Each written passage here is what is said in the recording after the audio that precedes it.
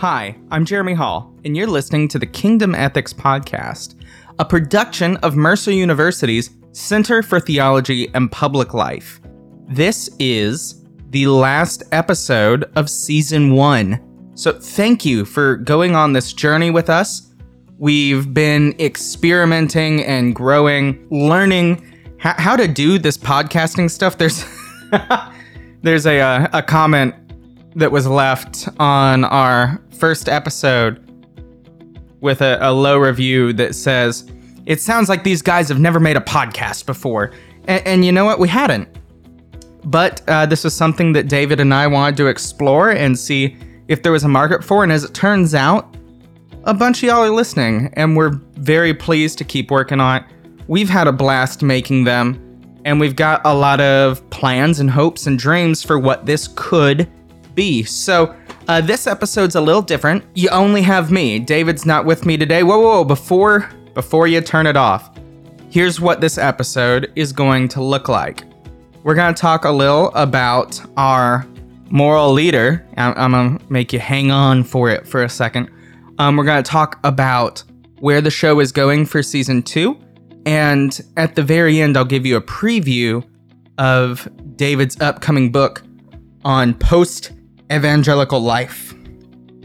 And that's all very exciting. But today, you have just me coming to you live from beautiful Acworth, Georgia, here at the home studio, holding it down, getting it ready, because David's very busy.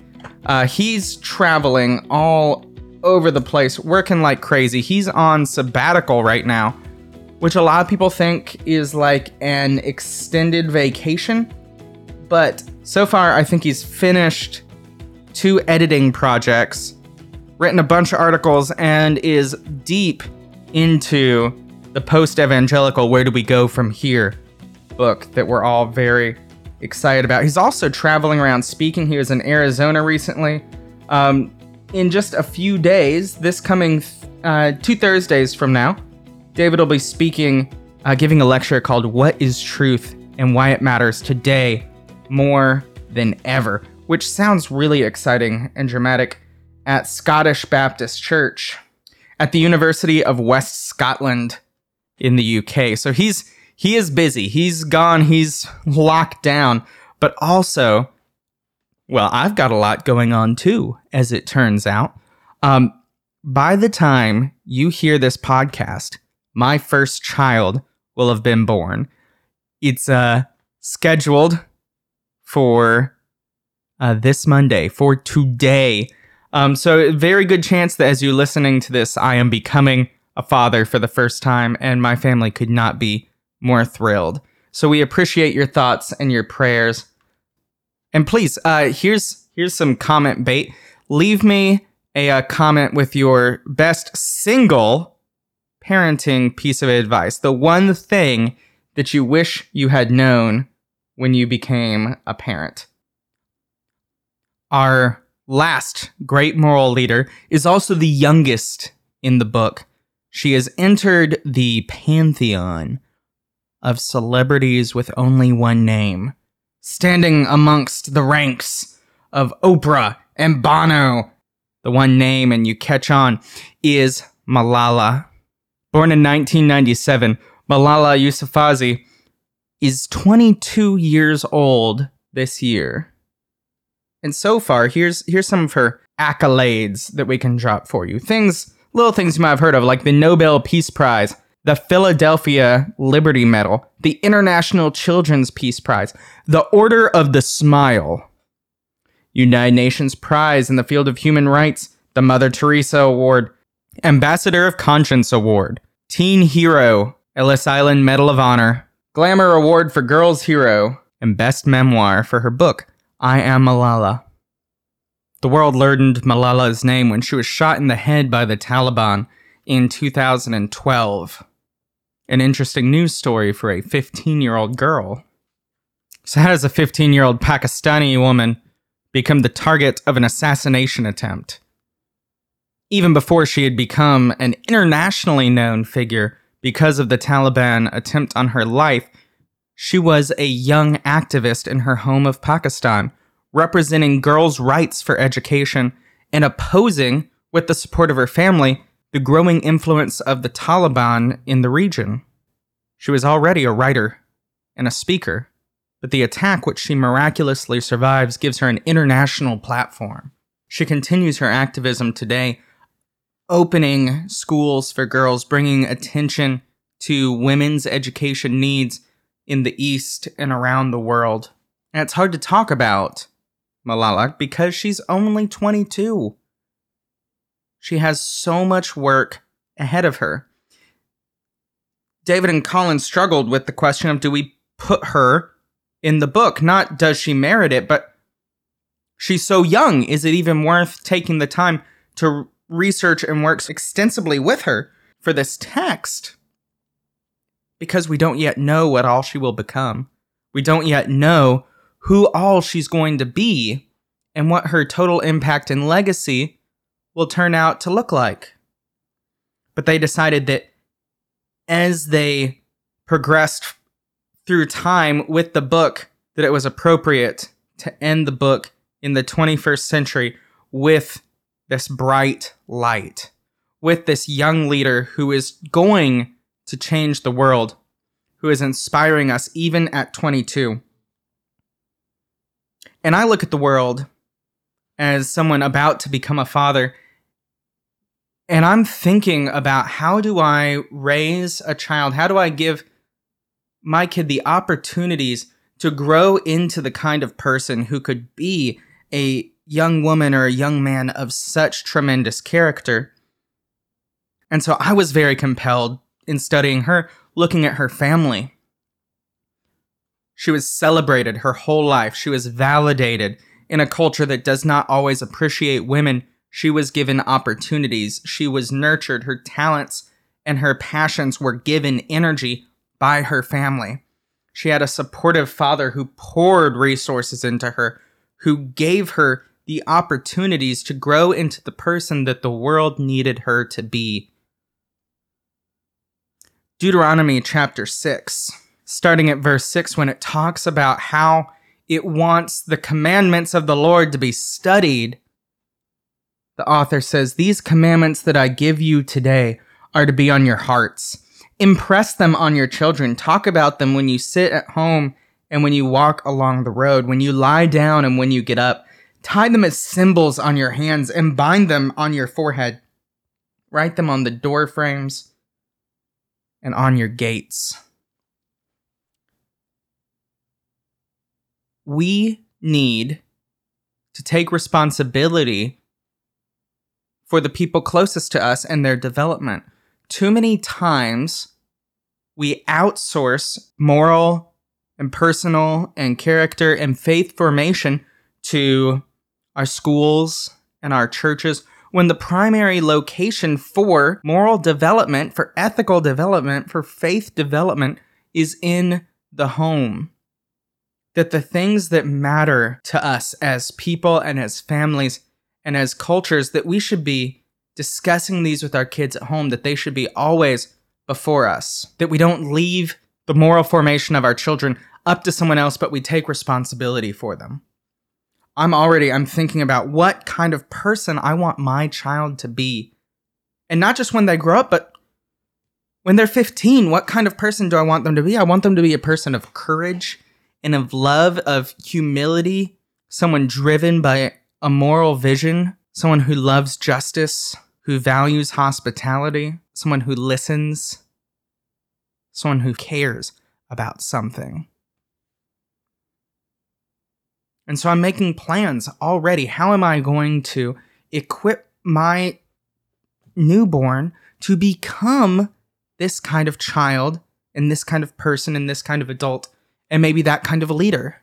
We have to take responsibility for the future and the world we want, starting with our own families and our own communities and the people closest to us. I also think about 1 Timothy 4:12, and I know, I'm sorry, very churchy, very youth group verse here, but Paul says to his young follower, he says, "Don't let anyone look down on you because you are young, but set an example for the believers in speech and in conduct and in love and in faith and in purity. Paul, this fatherly mentor figure to the young Timothy, says, I believe in you. You don't let anyone think that just because you're young, you don't have something to say. Just because you're young, you don't have anything important to contribute. Set an example. Be a person of tremendous courage. Someone who, when you speak, people listen. Someone who shows an example of what maturity could look like in conduct.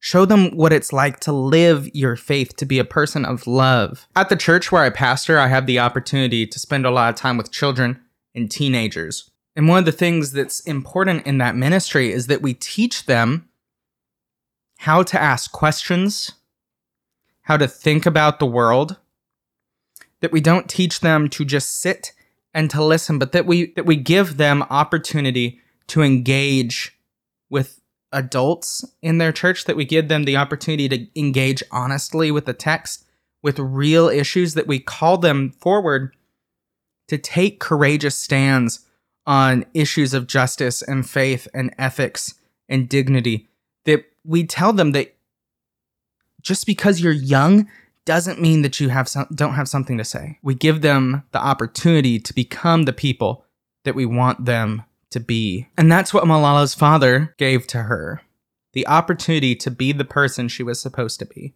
I would encourage you to read her biography. I have a copy of it here. My wife's read it. It's excellent. It's very good. There's also speeches all over the internet from her. She's prolific in her blogging and her speaking. So take some time, get to know her voice. She's someone worth watching and someone worth listening to. So let's take a minute, and with the permission of the publisher, we're going to listen to the leadership lessons from the first 21 years of Malala's life, after which we'll do a little bit of housekeeping. Leadership Lessons. Malala Yousafzai's life and work offer a number of important lessons about moral leadership. Never underestimate family. We have talked about the importance of family for every leader, and Malala is a quintessential example. Consider what lessons and values you inherited from your own family. Unearned suffering is redemptive. We should never make an idol out of suffering. Nevertheless, there is something about innocents who suffer for no reason that compels us to act. The fact that Malala was so young heightened global moral sympathy for her. Combine gifts and practice. Malala was always bright, articulate, and a natural leader. She also practiced writing and delivering speeches in school, and had experience with press and government officials, all of which left her poised beyond her years when she suddenly became a global figure. Faith traditions are contested. It is important to distinguish between different versions of the same faith. All faiths are contested. We dare not make sweeping generalizations about other religions. Many of the moral leaders in this book strove to articulate a different version of faith from the one popular in the society around them. Don't underestimate young people. The world is biased against the very old and the very young. Defenders of the status quo often dismiss reform movements as the work of kids who will one day see the light. On the contrary, young people ask questions and pose answers that shake up moribund systems. Malala Yousafzai is the only leader in this volume who is still alive today. Including a living leader carries some amount of risk. Moral leaders are, after all, as prone to failure, weakness, blind spots, and wrong-headed decisions as the rest of us. Other leaders have lived long enough to tarnish their legacies. We hope that will not be the case for Malala. We are optimistic because, while young, she has been remarkably consistent and unflinching. She has already accomplished so much, yet she admits that she is just getting started. People prayed to God to spare me, and I was spared for a reason, to use my life for helping people, she wrote in her autobiography. She concludes, I love my God. I thank my Allah by giving me this height to reach people. He has also given me great responsibilities. Peace in every home, every street, every village, every country. This is my dream. education for every boy and every girl in the world. To sit down on a chair and read my books with all my friends at school is my right. To see each and every human being with a smile of happiness is my wish. I am Malala. My world has changed, but I have not. We await the next chapter in the life of the girl from the Swat Valley, who became an international inspiration and a moral leader worth studying. Excellent. So, some things about the Kingdom Ethics podcast. This is the end of season 1, and we're calling it a success. We've learned a lot, we've grown a lot, we've come a long way from the first episodes, and we're very pleased with where we're headed. David is traveling, and today my first child was born. So we're both pretty busy at the moment, but we're not going to disappear entirely. You'll have to wait a little bit for season 2, but not too terribly long.